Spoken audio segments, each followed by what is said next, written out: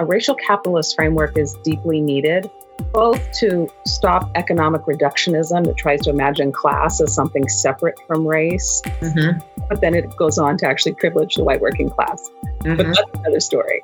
But also the class, inserting the class piece also into our analysis of our organizations and, what's the relationship between leadership and rank and file, and how do we talk about how class differences and differences of access played out in our movements.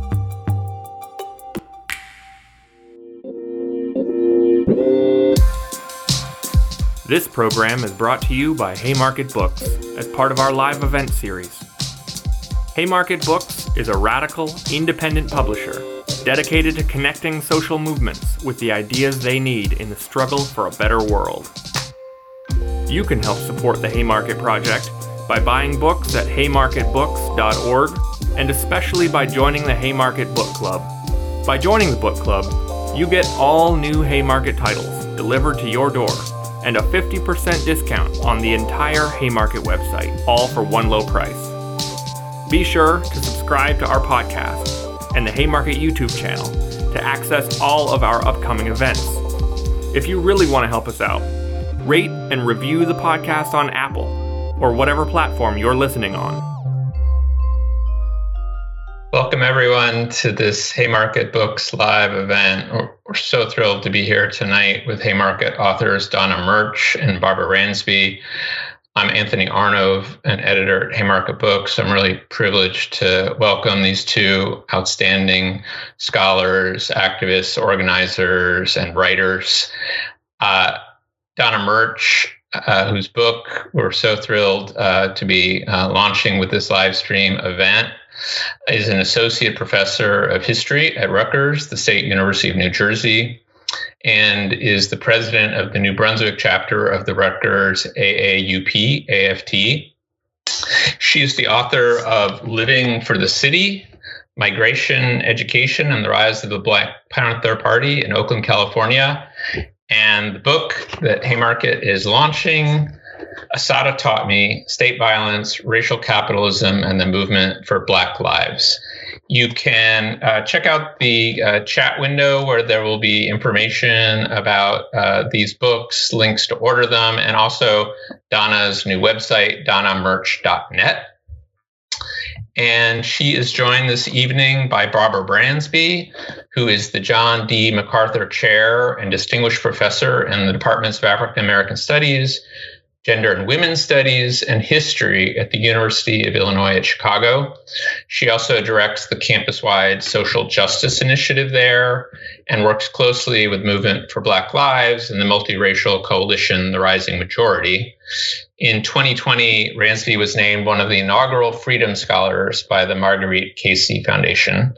Her books include Ella Baker and the Black Freedom Movement, a classic, which I can't recommend highly enough, Making All Black Lives Matter, and out in a brand new edition from Haymarket Books, Eslanda. So really thrilled that this book, which is just out from Haymarket in a new edition, is out in the world and that people have the opportunity to engage with her important history and scholarship. Her website is barbararansby.com, and I'm really pleased to hand the event over now to you, Barbara. Thank you, Anthony. I don't look forward to a lot of things because a lot of things are obligatory, and you have to do them. But I was so looking forward to this conversation with my friend and colleague and comrade, Donna Murch. So Donna, congratulations on the book, first of all. It's a powerful collection of essays. It captures critical voices and moments in the recent and not so recent past in the Black freedom struggle, and really provokes us to think more deeply about where we are and where we're going. So thank you, and thank you for including me in this conversation. So I want to start with the title, which is, and I was just commenting on how lovely the cover of the book is, Assata Taught Me. This has been on T-shirts. This has been in posters. This has been a slogan. Part of Assata's words have been sort of emblazoned into the movement. Some of the young people have it actually tattooed on their arms. So why this title? What does Assata and Assata's legacy mean for you? And why is that the title that you wrap all of this in? And I say it because, I say sometimes people know Ella Baker and Martin Luther King widely, but not deeply. And I think that's somewhat true of Assata, although not enough people even know who she is. But what does her name convey on the cover of this book and in your own practice and life? Thank you so much, Barbara. And I just wanted to thank you for doing this event. I have learned so much from your power as organizer, as scholar, and as person moving through the world. So I'm just absolutely honored to be in this conversation with you. So much of that's in the book are things that I learned from convenings that you nurtured and created that were so central to the movement for Black lives. So I just can't imagine someone I would rather celebrate this book with. So the title, as you said, the inspiration from the title came from the Black Lives Matter movement for Black lives. I saw it in myriad ways and names. And as a Panther historian, I was really struck by it. It also has a more personal meaning, which is that I remember when I picked up my copy of Assata in 1987, I was a freshman in college. And that book was so important to me. I think it actually set me on a path for thinking about an alternate vision of what Black politics was. I grew up in a very conservative part of the country in Western Pennsylvania in a Rust Belt town, went to conservative Catholic schools. And so a lot of my political coming of age happened in my late teens when I went to college. And so Assata played such a crucial role. And so that's the personal meaning of the title. It's a kind of, double entendre, because I'm struck that Assata has become so foundational for multiple generations. And I would set myself apart, from the movement for Black lives and thinking generationally. I'm coming of age at the height of Ronald Reagan, coming from a part of the country that was like the heartland for the Reagan Democrats and the Cold War. And so Assata to me was signaling a kind of politics that I didn't even know existed. And I'm struck that, oh my goodness, it's not even 20 years later. It's almost like 25 years, 30 years later. It's okay. It doesn't feel that long when you've lived it. Feels like it went by very quickly, although it is a time that feels very other to where we are today. Yeah. But to see that same power, and I think that my question also as a Black Panther historian was, I was struck that this current movement chose a rank and file party member. They chose someone from New York, not from the, homeland of the Panthers in California, and that they chose someone who was part of the dissident faction that became part of the Black Liberation Army. So in some ways, it was watching the remix of Panther history.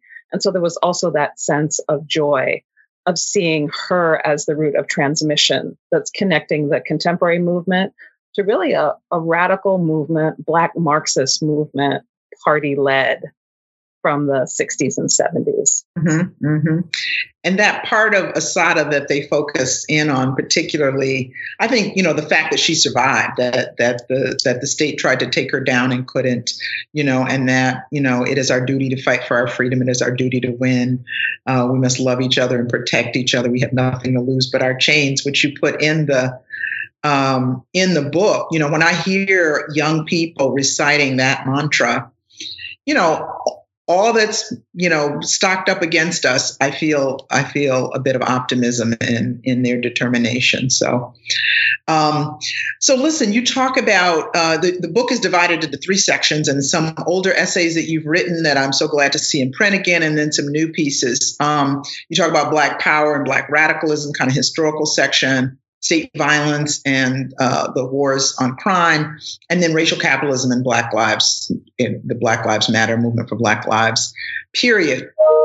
You start off with an essay about the campus and the street and the Black Panther parties organizing on Merritt College's campus. And I'm just reminded about campus organizing today, that a little bit of work we're trying to do in Scholars for Social Justice, but also the other campaigns, Cops Off Campus, the union organizing. My graduate teaching colleagues are on strike today as we speak.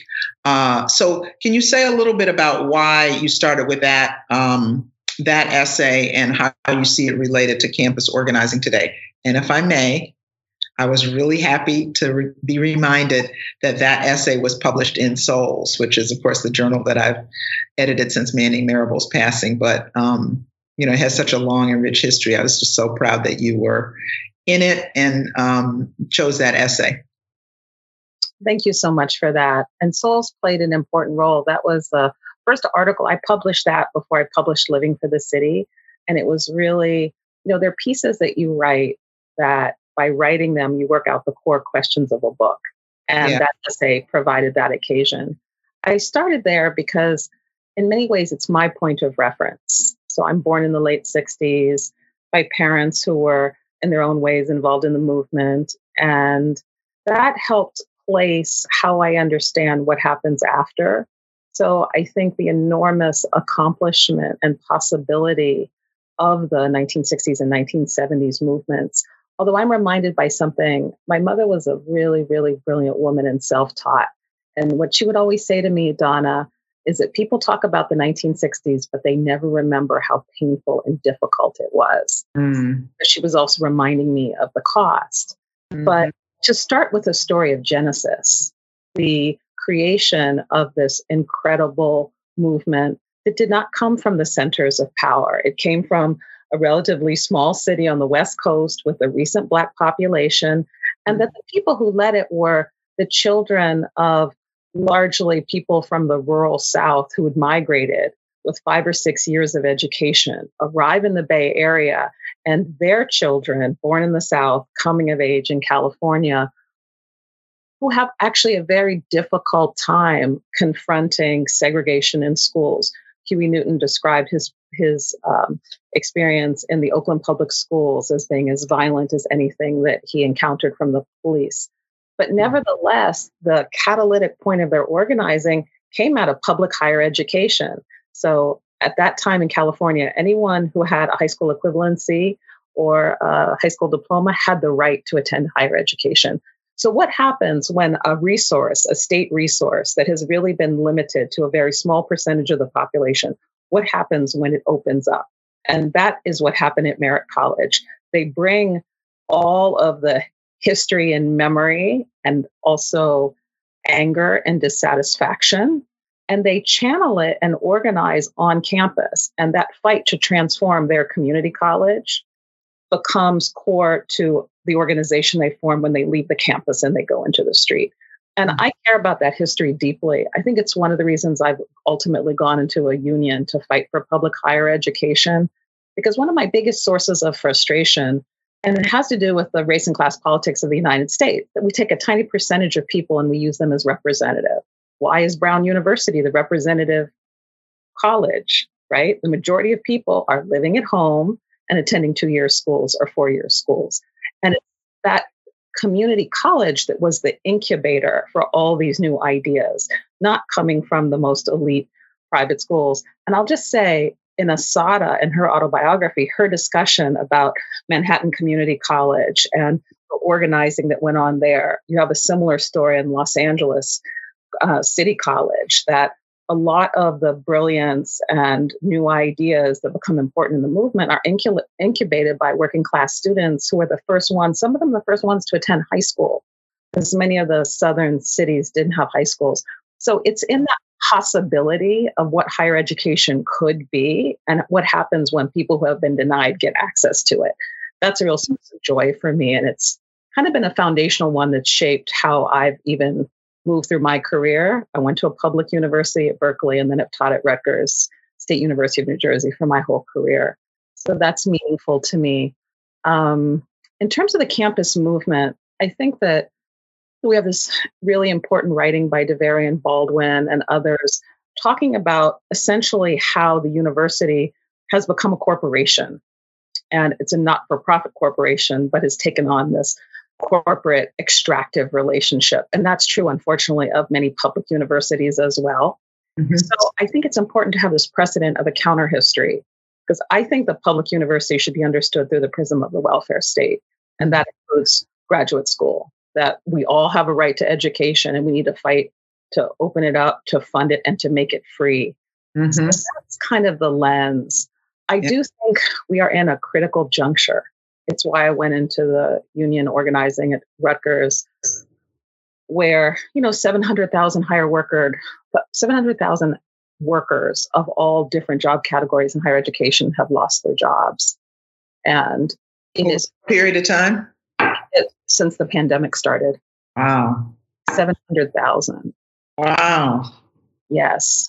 And at Rutgers, and I think it's true of many universities, so many of our workers inside the university are Black and brown, low wage, and we're watching the stripping of their union status and then the hiring of them as subcontractors. Mm-hmm. So at Rutgers, I've been part of this movement where we're functioning as an industrial union and we're coordinating all our contracts through all the different unions. So custodial working together with the administrative staff and the adjunct teaching faculty working together with the tenured faculty and grads. So I think we need to fight for our public universities, but really for our public infrastructure, K through 12, as well as, we're seeing a time when libraries are being sold off and high school buildings are being sold off for real estate. So I'd like to think about not only the problems of higher education, but its historical possibilities and centrality to the Black radical movement. Mm-hmm. Absolutely, as a site of struggle. And today, there's a lot of youth organizing going on in communities, but even on campuses, the Cops Off Campus movement at U of C and UCLA and other places, the strikes that I mentioned of graduate, hyper exploited graduate workers, the attacks on critical race theory and on scholars who speak out against in support of Palestine. All of this is a part of the mix and continues to make campuses battlegrounds. But as you say, sometimes the way that we focus our attention is not where the real struggles are happening. And I'm so glad that you held up Devarian's book, because it talks about other, there's a struggle in the classroom, there's a struggle about hiring and admissions and all that. But the role that universities play as almost corporate actors in cities and communities, the full title of that book, of course, In the Shadow of the Ivory Tower, How Universities Are Plundering Our Cities. It really calls us, to talk about the neoliberal university in all the layers of that. So I want to, I just finished the book this morning, so it's still all fresh and good. And you have a chapter called "Who's to Blame for Targeted Mass Incarceration?" You take on this Michael Fortner's book, Silent Majority, and an essay you wrote, a little while ago. But then you go on to talk about the complicity of certain Black elected officials. And one of the things we've both written about, and I think, understand, but it bears repeating, is, Blackness is not a monolith. And at this juncture, particularly, there are Black elites inside and outside the Democratic Party, let me just say, inside and outside academia and corporate, who are complicit and who really collaborate in the project of racial capitalism in a myriad of ways. The war on drugs was one of those ways. Fortner tries to blame Black working class folks, and you kind of flip the script and say, let's look at the role of Tom Brady and Bradley, and others. So say a little bit more about that chapter, Who's to Blame for Targeted Mass Incarceration. You can also remind people why you say targeted mass incarceration as opposed to just mass incarceration. Yes. So I'll start with the targeted incarceration. Many of the carceral state scholars and people who study state violence use targeted incarceration because the disproportionate incarceration of non-white populations goes back to the period prior even to the United States' foundation. So this racialized incarceration has always been a part of the history. And when we talk about mass incarceration, the disparities based on race are so overwhelming. So it's large numbers of people, unprecedented in terms of the large numbers of all people being put in prison, But when you look at it through a racial lens, it is, I think, if I remember the stats correctly, I think for a male population, it's 16 times that Black men are 16 times more likely to be incarcerated. And for Black women, they have much higher rates of incarceration than white women. So I think that piece is important. This piece, it's interesting. I debated about whether or not to include this piece because in many ways, it was a political intervention. It's a review of a book, but I wrote it because I was very concerned at the moment in which it was written. So both about its scholarly merits, but also its meaning in the larger world. So Michael Fortner is a political scientist. He used to be at City College, and he wrote this book called The Black Silent Majority. And it was an argument that Black people in New York were the primary force for the passage of the Rockefeller drug laws. And it was being made at almost the height. I think it's before, if I remember correctly, I think maybe it's 2015. It's before the election of Trump, where Ferguson has happened the year before. The movement for Black Lives Matter, has become this huge phenomena that the corporate media is trying to reckon with. And his book and his arguments were being taken up in the corporate press. I think he had a total of 5 articles in the New York Times. There was a big feature that was done in the New Yorker. And even the Marshall Project had a feature. And it was almost a kind of new common sense. And I was very concerned about this. And I'll talk about the problems with how the argument is made and the evidence that's used. But to me, it reminded me of what happened in my youth was with William Julius Wilson, who was a sociologist who wrote a book called The Declining Significance of Race. And it's a social scientific book that became common sense, not unlike the work of Charles Murray at precisely the moment when affirmative action is being dismantled, it is being challenged after the Bakke decision, and this challenging not only in the universities, but also in public contracting. You had a scholar who was kind of raised up to re-articulate common sense that would justify a shift in policy. And so that's why I wrote this piece. In thinking about how it's in dialogue with an essay later in the book on crack in Los Angeles, is that because we are historians, the time period when things happen really matters. And for Fortner, he argues that the evidence that he uses to say that Black people were the primary force behind the Rockefeller drug laws is he uses a group of 5 ministers who became part of the public face that Rockefeller essentially went on a tour around New York and other parts of the country talking about the Rockefeller drug laws and using it really he wanted to become president. And he's competing with Ronald Reagan out in California. And Fortner really plays this down and says people have overemphasized the nature of the Republican Party and the tension between 2 different visions of a liberal Rockefeller Republicanism versus Ronald Reagan in California. And he says instead that it's really his close relationships with the ministers. And he has to make this argument because only one of the Black state legislatures supported the Rockefeller drug laws. Black politicians, he's a political scientist, were overwhelmingly opposed to it. And of course, this is New York of the late 1960s and early 1970s of Attica, in the aftermath of the assassination of Malcolm X. So in order to make this argument, he has to repudiate the importance of Attica, the support for Malcolm X, and to really relitigate Black sensibilities.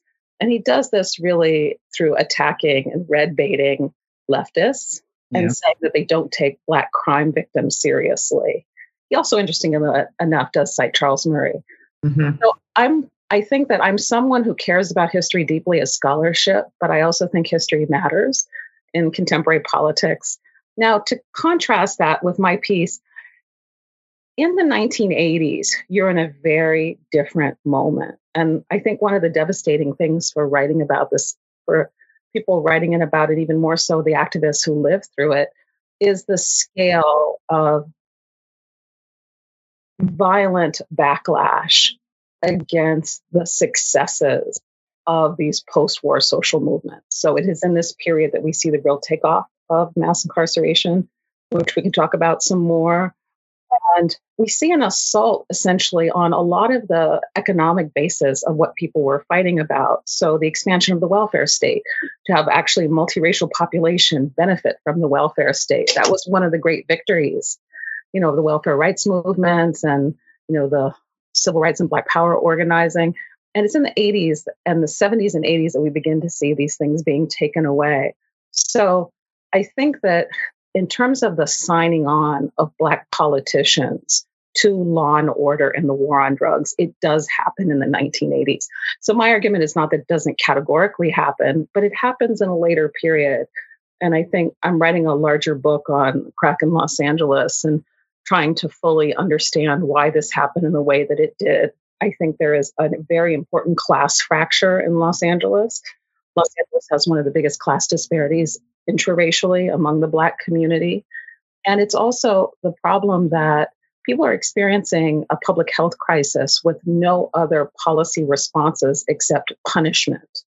So in that sense, also, the attempt to talk about a Black silent majority, because the core concept of the silent majority was, of course, the white voters elected Richard Nixon.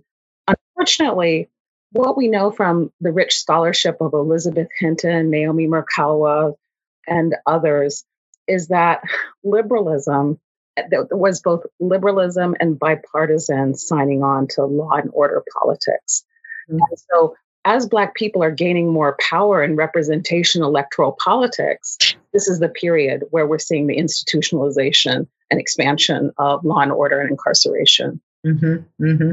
And a revival today with the current mayor of New York City being,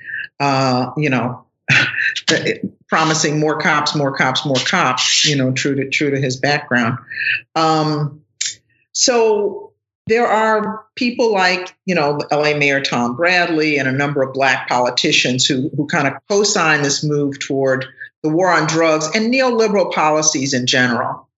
And then there's the Clintons, who deserve their own special little place somewhere.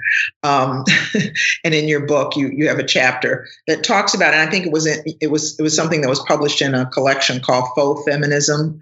And I think that's really important, especially since we talk about the leadership of Black radical feminists in the current phase of the Black freedom movement. We juxtapose that tradition and that leadership with the Hillary Clintons of the world. And you talk a little bit about Bill Clinton's participation in the war on drugs and attack on welfare, and also Hillary Clinton. So say a little bit about the Clintons, since they represent a certain face and faction of the Democratic establishment. Yes. So the kind of starting point for that essay was an intervention by BLM Boston. Mm-hmm.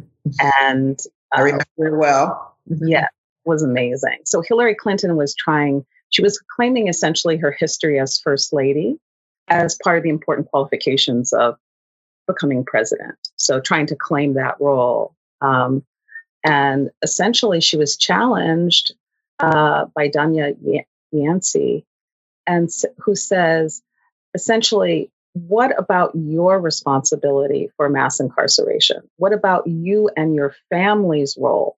And it was this wonderful moment where she took the language of personal responsibility, that, language that had been used by the Democratic Leadership Council and used by both political parties to always blame people for economic inequality, for poverty or incarceration. So she actually uses it against Hillary Clinton as presidential candidate and as former First Lady. And so I take that as my jumping off point, again, influenced by all the brilliance of this movement, which has helped us also interpret our recent past differently. It's been important to going back and reassessing, especially the last 50 years. The Clintons are important because it's under them that you have the single biggest expansion of the numbers of people being incarcerated at the federal. And also, one of the interventions of that piece is to think about the Democratic Leadership Council, which is very important to the moving right of the Democratic Party. And people have talked about it in terms of neoliberalism and the dismantling of the welfare state.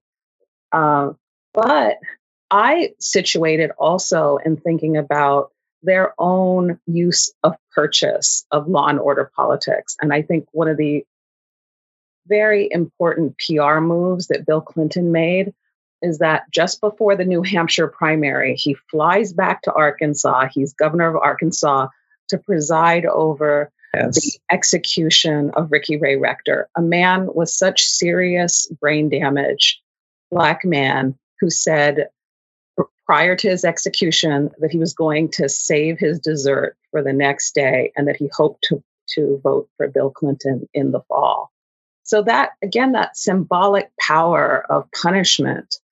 And that, I think, is so important. It wasn't only a genealogy from Richard Nixon through Ronald Reagan, through Donald Trump, that it is this bipartisan consensus, and that it's actually under a Democrat that we're seeing the single biggest expansion of this punitive turn and law and order politics.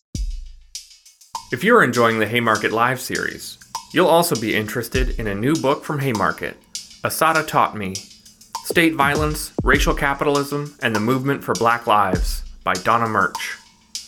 Drawing its title from one of America's foremost revolutionaries, this collection of thought-provoking essays by award-winning Black Panther Party scholar Donna Murch explores how social protest is challenging our current system of state violence and mass incarceration, exploring how a youth-led political movement has emerged in recent years to challenge the bipartisan consensus on punishment and looking to the future through a redistributive, queer, and feminist lens.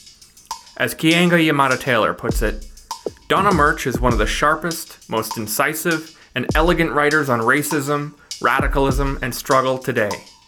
This is a smart and sophisticated book that should be read and studied by everyone in search of answers to the profound crises that continue to confront this country. Find Assata Taught Me at haymarketbooks.org. Yeah. That was a case that was just, so galling and so outrageous and so callous that he would, make a point to go and witness the execution, right? So I want to, there's these three sections to the book, and I want to kind of go toward the latter section where you talk about Ferguson and you talk about the movement for Black Lives. This is all very fresh, and we're still all sorting it out. But in that chapter, you write, the highly politicized urban uprisings of the 1960s are Ferguson's direct lineal antecedents. You're talking about Watts and my hometown of Detroit and other places. So say more about that and other, aspects of that genealogy of resistance that we can trace back before Ferguson. Yeah, thank you for that. My family is from St. Louis, and my entire extended family lives in St. Louis. So immediately when Ferguson popped off, I was living in Los Angeles researching my book on the drug war. I immediately flew back to witness it. And I did that for political reasons, but also really personal reasons. We are many generations in St. Louis. And once upon a time, I thought about writing a dissertation on St. Louis. And 30 years ago, I decided not to because I found its history too painful and too close. Mm-hmm.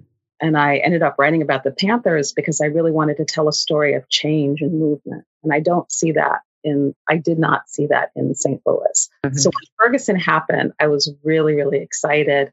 And so in that section of the essay, it's in Ferguson's Inheritance, it's about witnessing this kind of protest and property destruction and the really also the importance of this kind of politics of mass mobilization and property destruction. I think that actually has to be named because the United States is such a violent country that even though it always celebrates nonviolence, I actually think it's in various acts of destruction that they carry a weight and a power politically that's really important.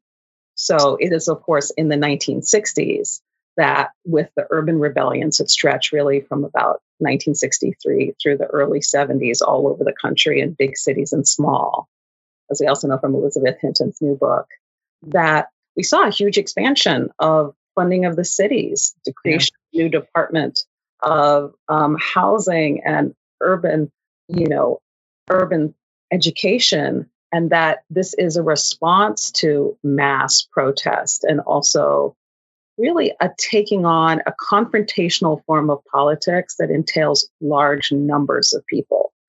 And the thing I was struck by also is that the first two big places that jumped off were Ferguson and St. Louis, and then Baltimore. And these are cities in the Upper South that are also Rust Belt cities. Mm-hmm. St. Louis is a deeply, deeply cash poor place. Mm-hmm. And I also grew up in the Rust Belt. And it's a place where you also have a lot of stratification within the Black community, but deep, deep urban disinvestment.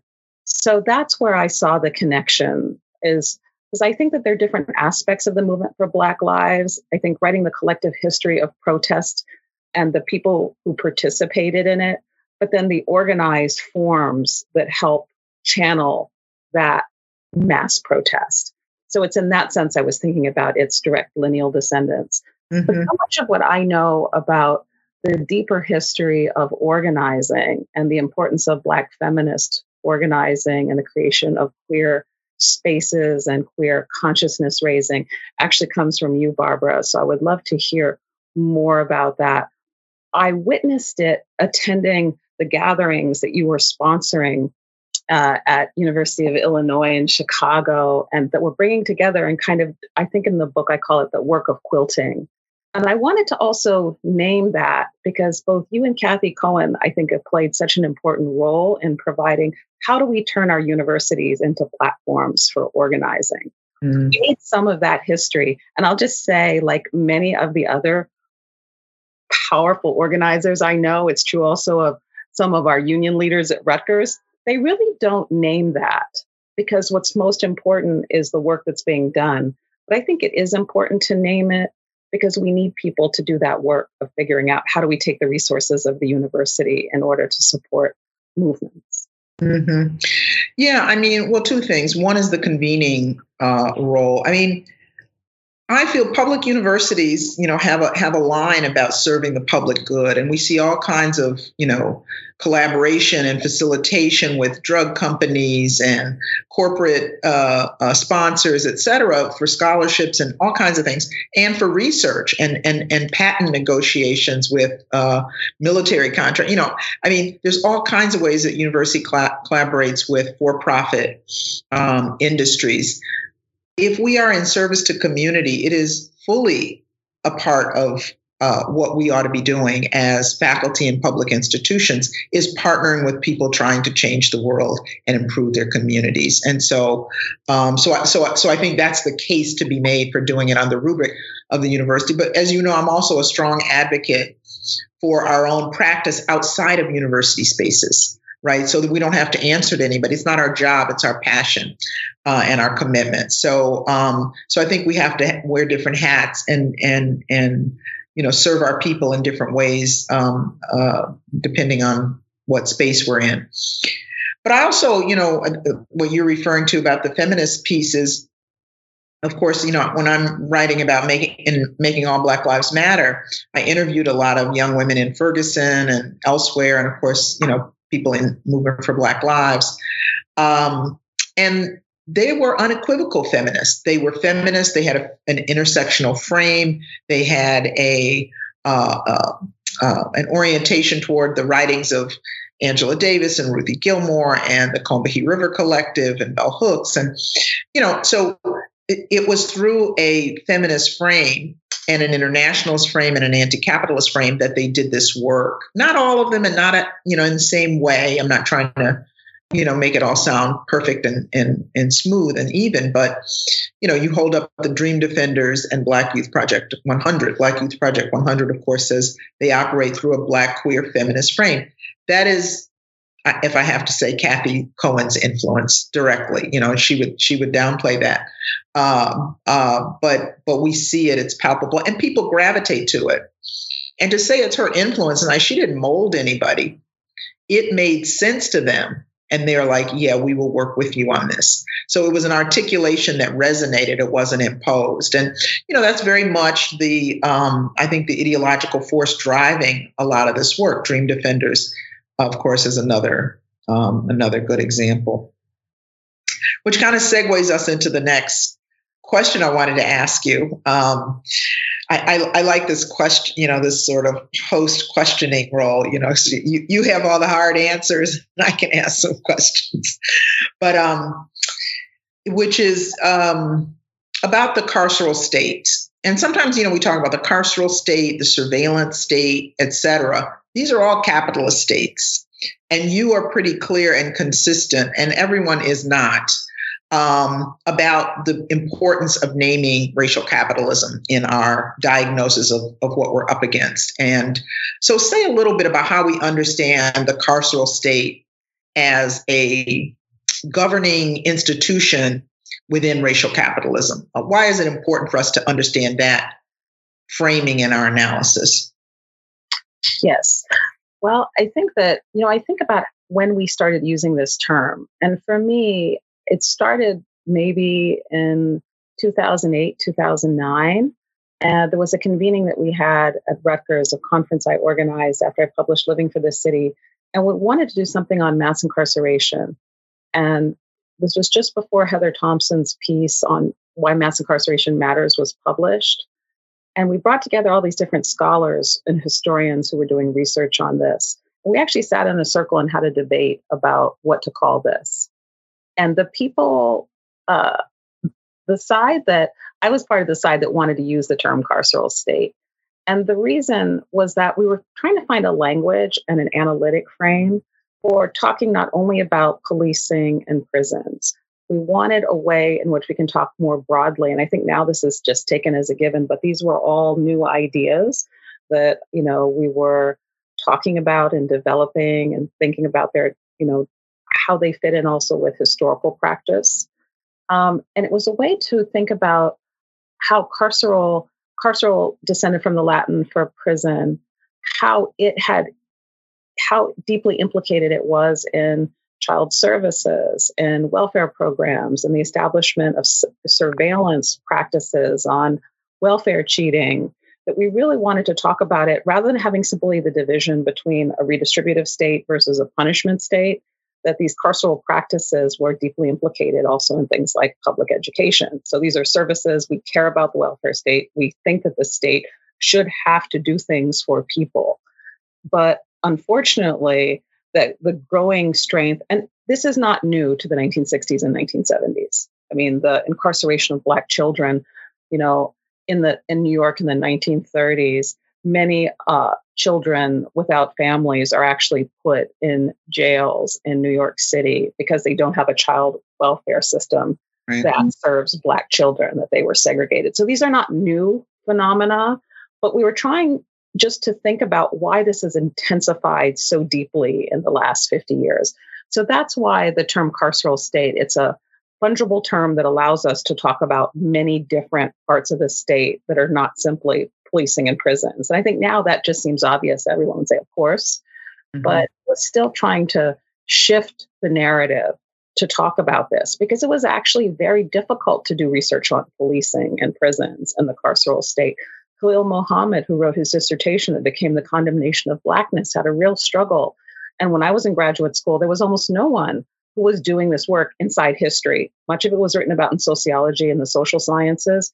But historians, this was largely left out of our history. I was reading a Reagan biography by Lou Cannon a few years ago. It has one mention in a giant 800-page biography of Ronald Reagan, has one mention of the war on drugs. So, I think that there was an interesting parallel movement going on inside the university and inside.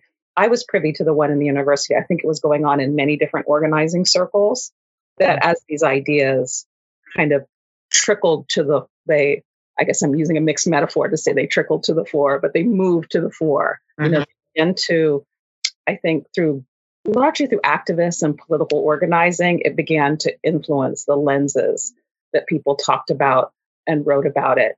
But one of the great violences, I think, of carceral state, law and order, punitive turn, whatever you want to call it, and I lived through it, was that it had such a association through ideas of deviance and criminalization that was really focused on the people themselves. So even to be able to back up and look at the structures that were involved in it was not done by many people. And it's actually quite recent. And I think this is also one of the enormous accomplishments of the movement for Black Lives, which is that it's very hard to organize against something if you don't understand that it exists. So even being able to identify it in a country that's so punishment driven, there was so much hegemony around punishment in the carceral state that even identifying what it was took time. Yeah, absolutely.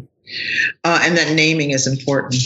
As you were talking, I thought about a couple of things. One is, of course, Dorothy Roberts' new book, Torn Apart, which talks about the carceral logics that inform the child welfare system.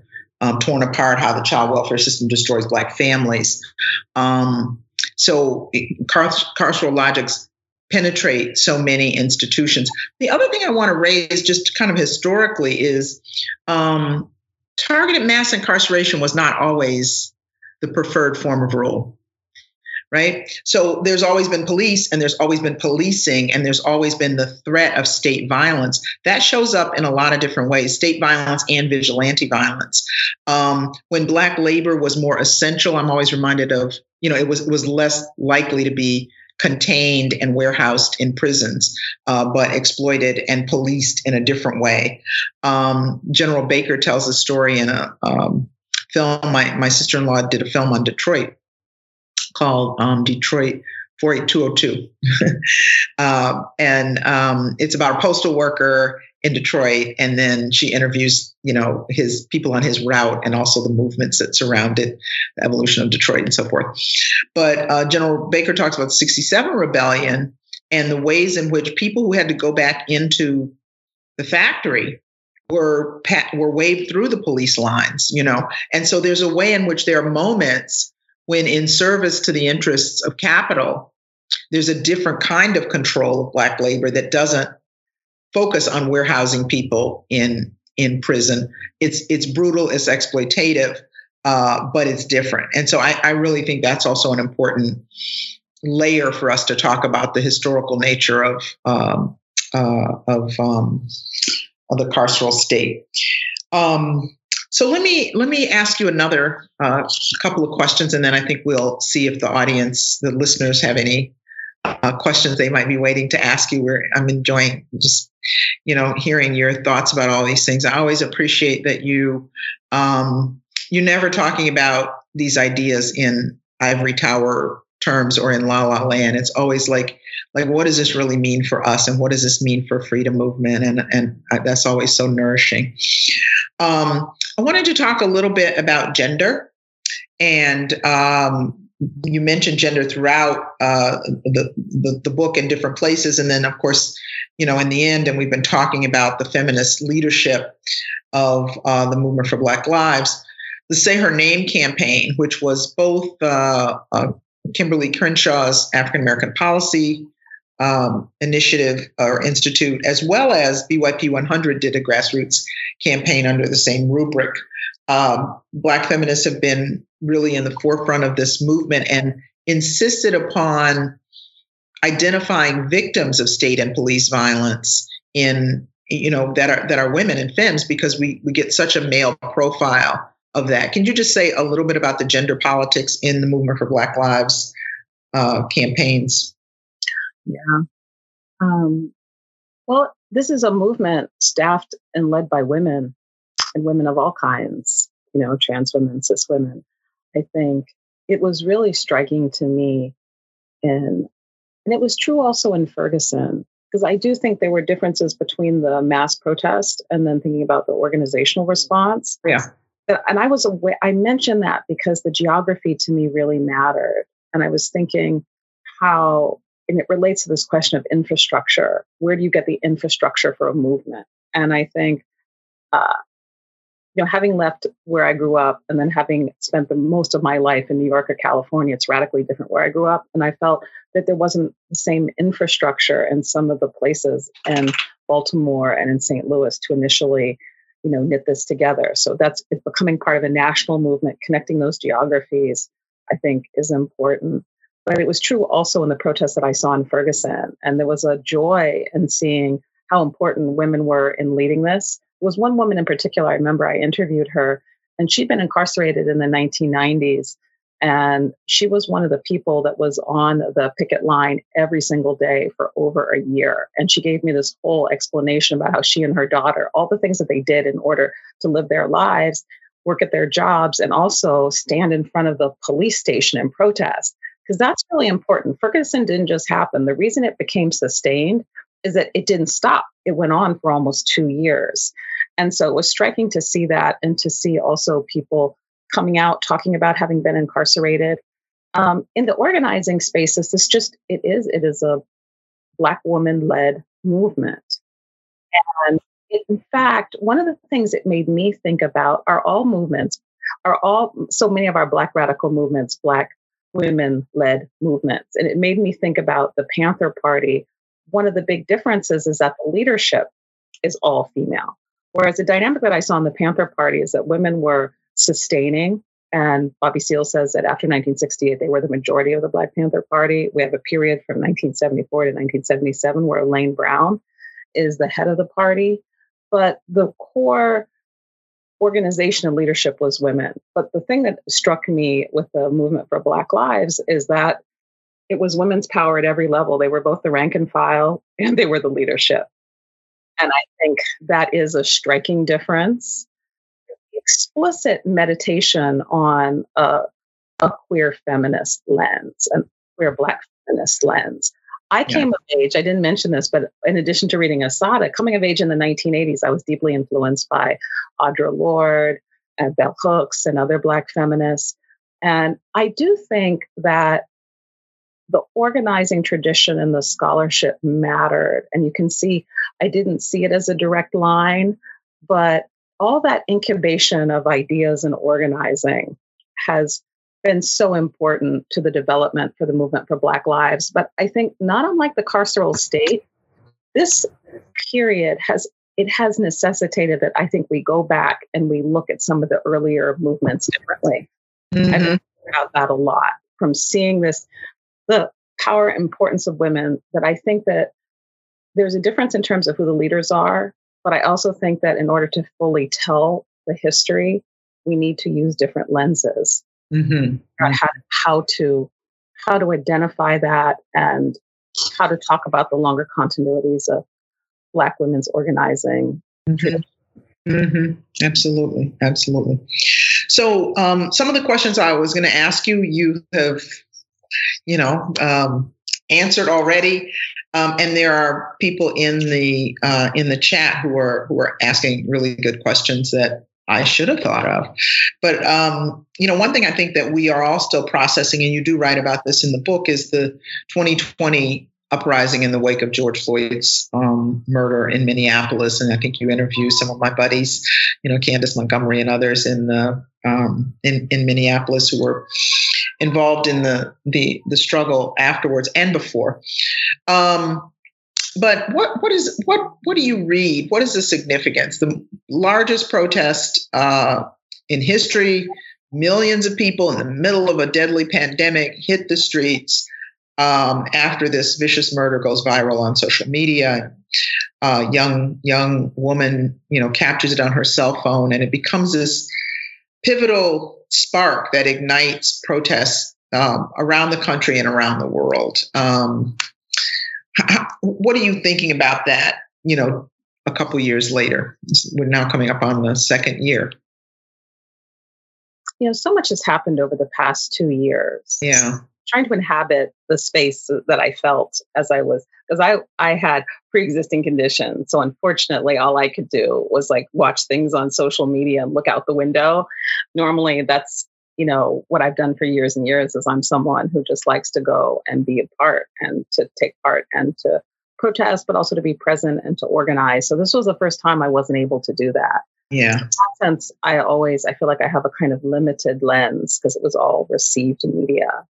But there's so many things going on with those protests. The first thing is just the sheer accomplishment of the movement for Black Lives and transforming a lens and creating a platform and mode of organization that people could respond to the killing of Breonna Taylor and George Floyd. So this is where I felt like the shifting of common sense and creating a way for people to talk about a series of problems inside the United States. Mm-hmm. Because it is about police killings, but it's also about targeted and mass incarceration. There's a racial capitalist piece that I think that just the suffering that's going on inside the US, the extreme downward mobility, the decrease in life expectancy. I think that the movement for Black Lives has a potential breadth to it, that those 26 million people that went out, I think there are varying motivations in different groups that were involved. The thing that people commented on that I do think is noteworthy is how many of these protests took place in overwhelmingly white counties and huge amounts of white participation. So I think that the Black Lives Matter movement for Black Lives also provided a lens to think about how to knit together broad-based coalitions.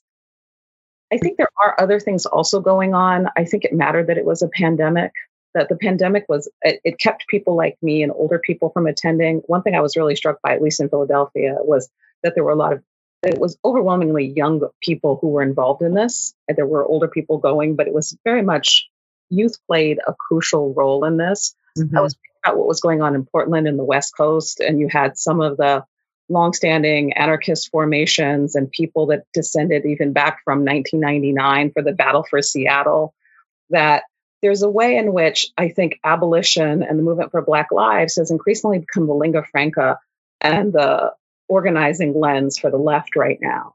We had a big fight in our union about how we were going to talk about this and, what our relationship is to defunding the police and abolition of the police. But this has become, in a really profound way, I think, a core organizing frame, not only for the Black left, but for the U.S. left.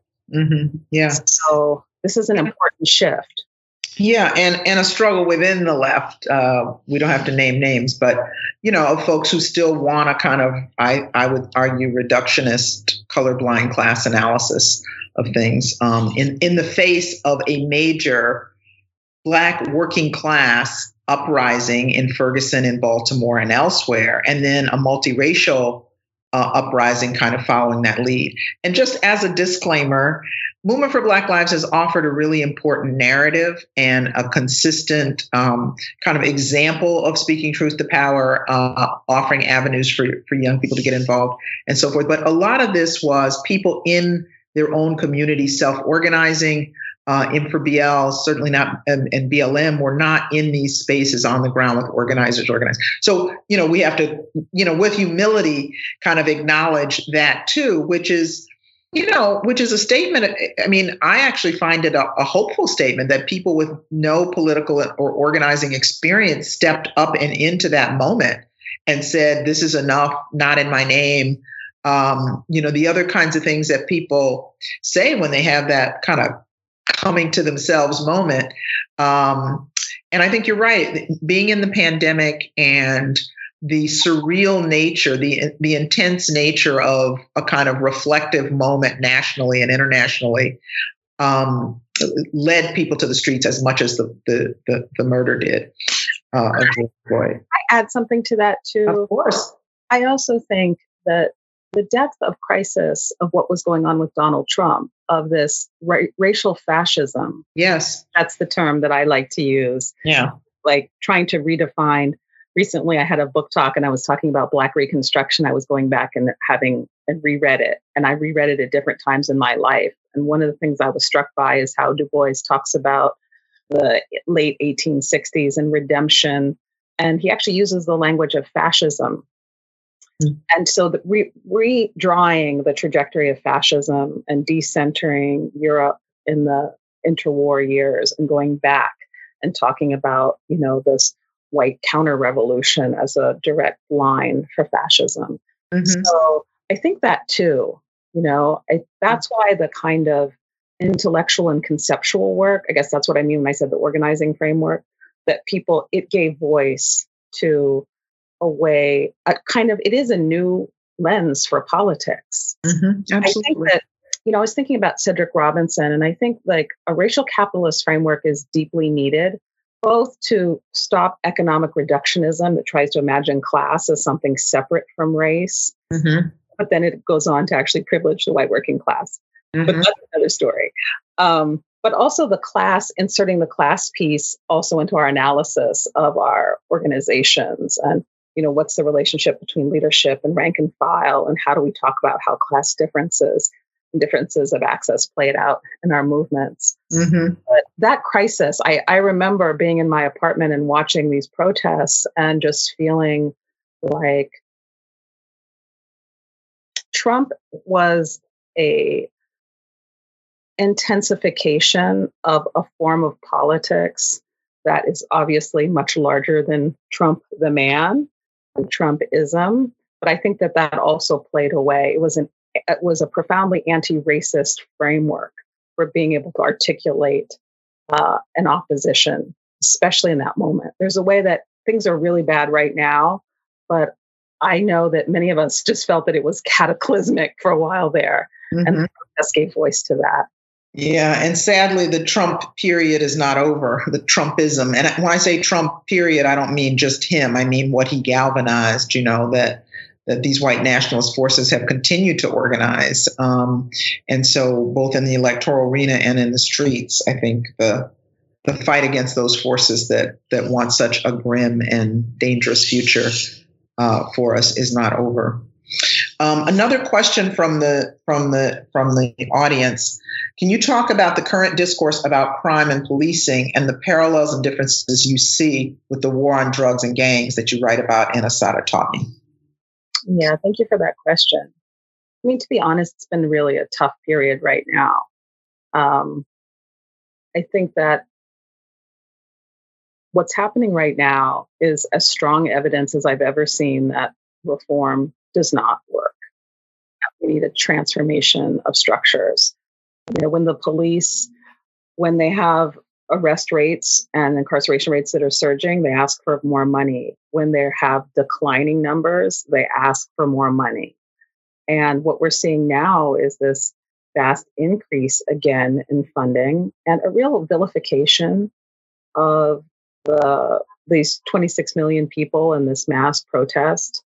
That there are multiple things going on. The first thing is just that we're witnessing how undemocratic the United States is, and it's really painful. There's the lack of democracy in terms of the rewriting of the election rules, which is happening, with 19 states having the power now to throw out the actual ballots and determine the outcome of presidential elections. But also it's the narrowness of the two-party system where Joe Biden and the Democratic Party are really vilifying and attacking people for having demanded the defunding of police. And I think that one of the things I talk about in Assata is that there's good evidence that the places that had these vibrant protests and organizing had larger amounts of democratic turnout. People have to feel that there's, especially young people, that there's a form of politics that they can vote for that connects with them.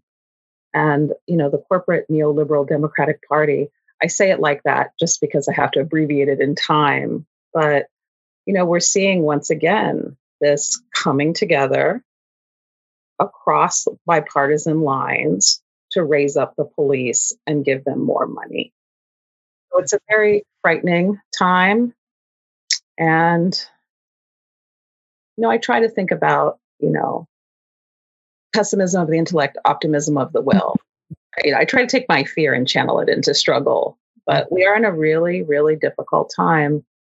It's also dealing with some of the complexity of the extreme wealth disparities in the United States, the depth of marginalization of whole sectors of the population from legal paid employment. 20% of Philadelphia makes under $13,000 a year.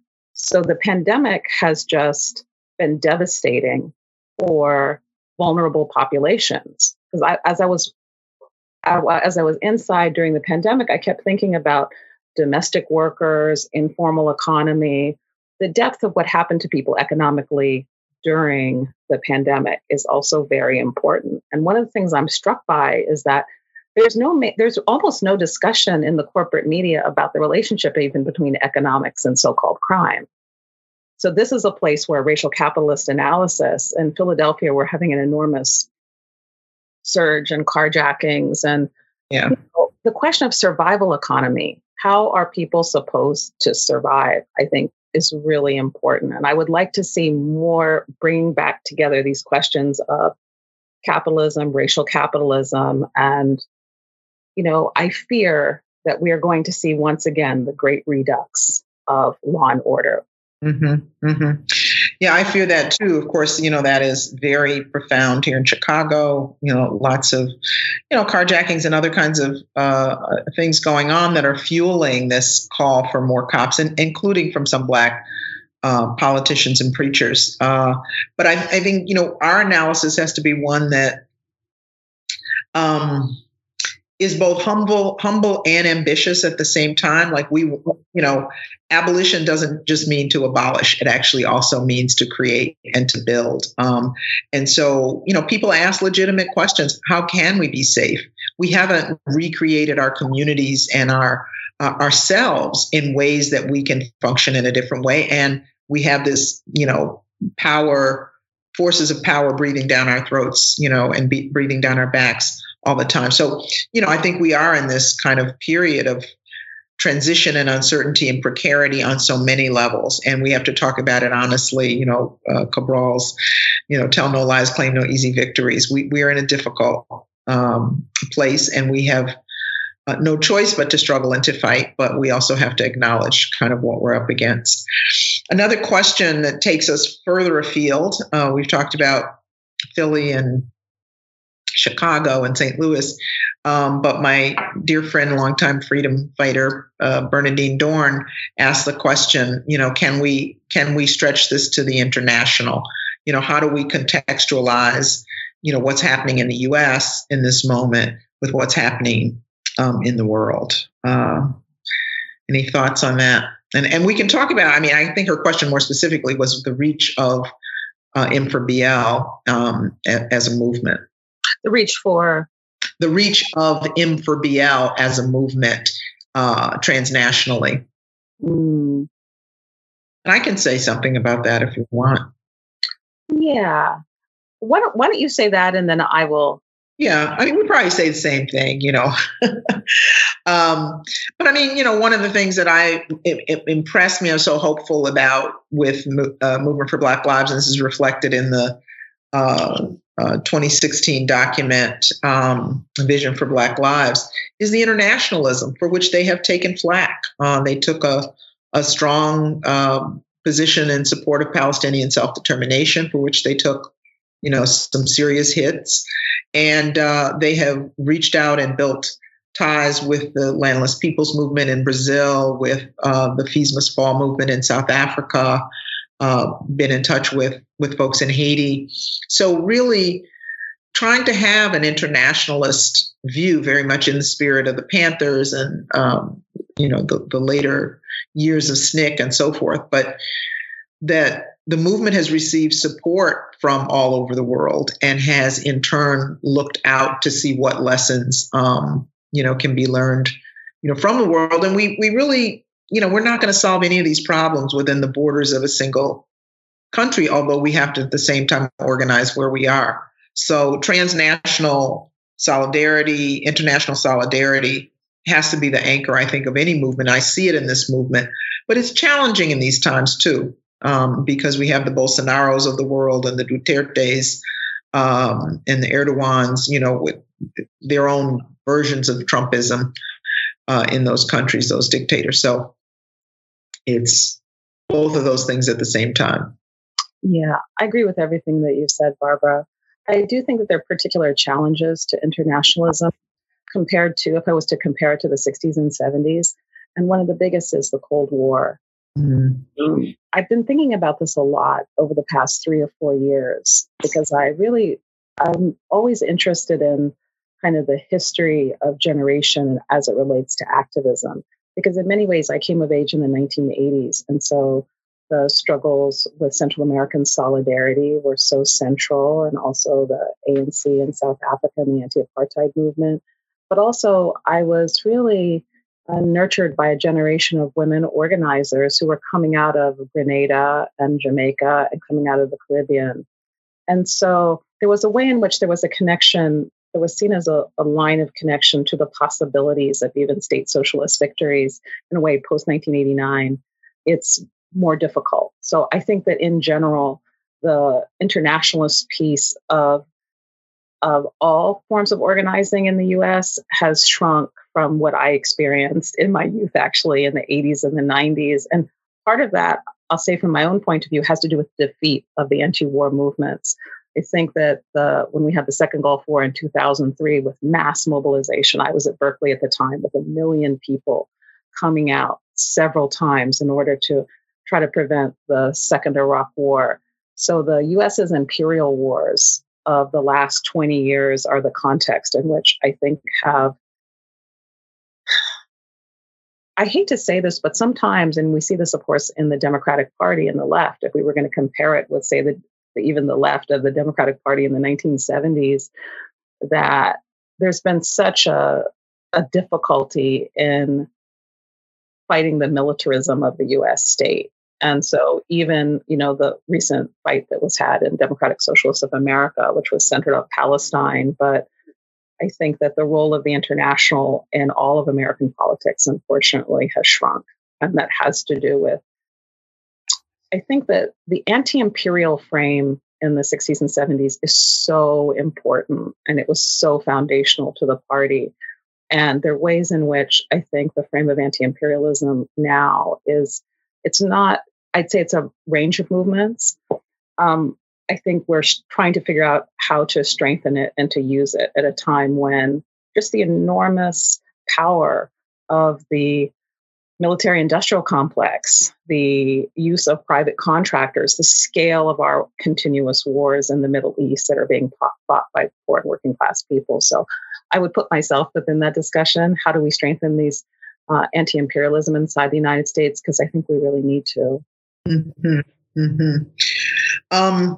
I guess, you've spoken to this a little bit already, but, this question of optimism in this moment. Earlier today, actually, I listened to an interview with Gio Mar and Mariam Kaba on The Dig, which was about the question of abolition and the tension. And it ended up talking a lot about, which is something I think a lot about, is how we understand the state today. And there are tendencies within the movement, anti-statist and anarchist tendencies that argue, it's not about state power, it's about abolishing the state. And other forces are saying we're demanding things of the state, and we're demanding resources that the state has and so forth. And certainly getting people elected means that they're going to be the agencies of the state will be implementing some of the legislation if they get progressive legislation through. So this is a big question. I don't know if you have thoughts about it, but in terms of us understanding scenarios for change, you and I both were supporters of Bernie Sanders in the last election, with a little internal struggle going on around race, which I would say little is probably an understatement. But so obviously, you see that as one important flank of struggle. But any thoughts about this question of the state and how we understand it? And I'm thinking of it because we're talking about, you're talking about imperialism and empire, and U.S. empire is changing, let's just say. So I don't know if that's too big of a question to ask at the end of our conversation, or we just want to ponder it for next time. But I thought I would throw it out there because it was on my mind. Yeah, no, thank you for asking that. This is actually the question I spend a lot of time thinking about all the time right now. And it relates to what I was saying about the Cold War, because I also came from a generation of people who were people who'd been involved in battles over the state. And certainly the Panthers were too. I've had this discussion with many people who see the Panthers essentially as simply an anti-statist formation, as anarchists. Mm-hmm. But no, they were a Marxist-Leninist party with a central committee. They modeled themselves after forms of state socialism. We can all talk about the problems with state socialism. I think many of us know them all too well. But this was a different generation of radicalism. And I think in some ways, even though I'm at the tail end of that generation, I still identify with it a lot. Mm-hmm. And I've been thinking even in terms of this relates to how to have hope. Because I am genuinely worried about racial fascism in the United States and about even the integrity of our flawed and limited liberal democracy. Mm-hmm. Because there are things worse than our flawed and limited liberal democracy. And I think we're very likely on that trajectory. Mm-hmm. I saw Manuel Wallerstein give a talk for the Left Forum about 15 years ago. And as always, he was incredibly eloquent. But he essentially made this gesture to say, perhaps we'll see the continuation of the current arrangements we have, or we will see something new. Mm-hmm. And I do think, unfortunately, we're moving towards a kind of system. It's not only inside the United States, in which democracy, and there are different views of how people understand democracy. Do they understand it as simply the reflexive counterpart to capitalism, or do they see it as concessions that were wrung from organizing from the state to saying, we expect these things? And it's not only through voting. I'd say this is one of the most important things. There are ways to wring things from the state that are not only electoral politics. I personally think voting is extremely important. As a Philly activist said, I've been saying it ever since, she sees voting as a form of harm reduction. And exactly that spirit, it's recognizing also the harms of the United States in relationship to its own people and the rest of the world. I do feel we have a responsibility for that. I think it's very important. It's important in all countries, but given the United States' scale of its military machine, its repression, and its history as the great anti-communist hegemon and sponsors of violence, I personally think that we have a responsibility to engage politically on multiple levels. Mm-hmm. I vote, you go vote. It takes me usually an hour or so. Right now I vote in my own building, but then I spend the rest of my time doing all kinds of things. So I think there's that piece. Yeah. But what I've been thinking about lately, working on my book on the war on drugs, is reading the literature on the Latin American war on drugs and thinking about how to understand the United States through that lens and our state. Mm-hmm. And it's allowed me to think about the real goals of the war on drugs, which were really not about eliminating consumption of drugs, but in many ways providing a state building project at a time of real denial, of neoliberal cutting back and anti-government rhetoric. Mm-hmm. I think so. There's that. But I think one of the challenges right now is that there were real historical tensions between anarchism and socialism. And Barbara, you said this. What? I said, still are. You said they still are. Mm-hmm. You said this very eloquently in the Amazing Portal Project, which maybe we can talk about for a little bit. But I think that whether it was the general strikes in Brazil in the 1980s, this is what launched the career of Lula da Silva. There are ways to engage the state that are not only limited to voting, although I think voting as harm reduction is important. And the place that makes me nervous is I do think there's a very strong anarchist ethos, abolish the police, abolish public education, and it's these institutions that have carceral components to them. And some of them absolutely need to be abolished. Mm-hmm. But public education is a site of harm, but it is also a set of resources. And so emphasizing that both and transformation, I think, is really important. And I'll just add that thinking about where we are as the political economy of the U.S. today compared to the 1980s has a lot to do with how the tax structure was changed. How we ended up with so many billionaires that are involved in all these destructive projects. A lot of that was the transformation of the tax code in the Reagan era. Yeah. So in thinking about the political economy piece, I do think to have a real counterbalance with enormous wealth and corporate power, I think that you have to engage the state. I'm involved in the labor union. Very important. And I am deeply worried about the death of public education. We are really seeing it dismantled. I'll just end. This is not hopeful, but I'll end by saying, having grown up in Erie, Pennsylvania, about 5 years ago, friends told me that they were going to shut down all of the high schools in Erie and that they were going to hire private contractors. People could either go to the schools in the county or they could have lessons online. This is already happening in poor and working class communities, the selling off of the school buildings and the stripping of some of the core infrastructure. So I think we need to have some hard conversations about those tensions between anarchism and socialism. And I really am deeply wedded to an abolitionist socialist lens. And I mean, there's a way in which to view some of the anarchist impulses are really pleas for greater democracy, understanding the sort of democratic centralist formations in the left were more centralist than democratic, but then not really offering a sort of system of organization, which the state or whatever we call it, some form of governance, provides, through which you implement that which is one, right? Because really we are asking for the expansion of the public square, public institutions, and the institutions set up to provide resources are state agencies. Now, how are those transformed into really truly democratic institutions is a large question. But at the moment, that mantra, we struggle inside, outside, and against the state, I think is really important.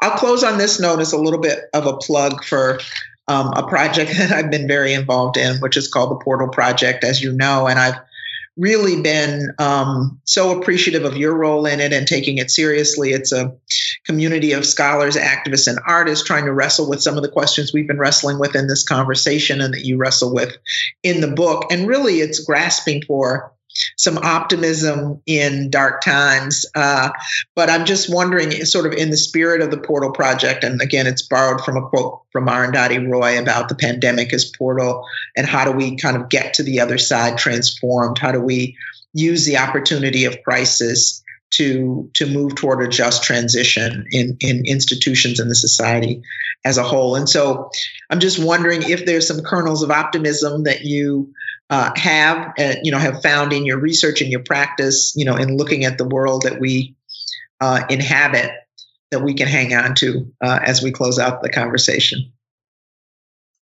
I think that, and Barbara, you've embodied this with your practice about figuring out ways to quilt and knit together people, organizations, movements, and tendencies. I think we need this, and we need more of it. And I think that one of the challenges we face is that many of the platforms that we've taken for granted are being defunded. So I was thinking about both labor unions and schools, that, things that were the historical platforms for the left.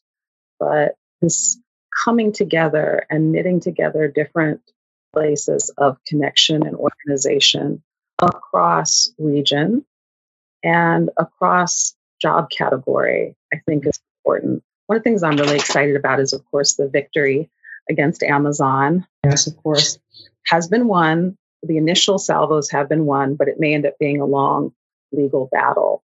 Right. So I think in terms of the things that give me hope is coming together with people. I'd say that we are generally like-minded, but we also have real differences. And figuring out how to have non-instrumental relationships that are based on a deeper set of connections and forces. I think that the capitalist piece that's really destructive is that in various ways, this instrumentalization of people's relationships to each other is something that we are fighting. And I think in order to build real political community, there have to be relationships that are based on shared struggle and equity.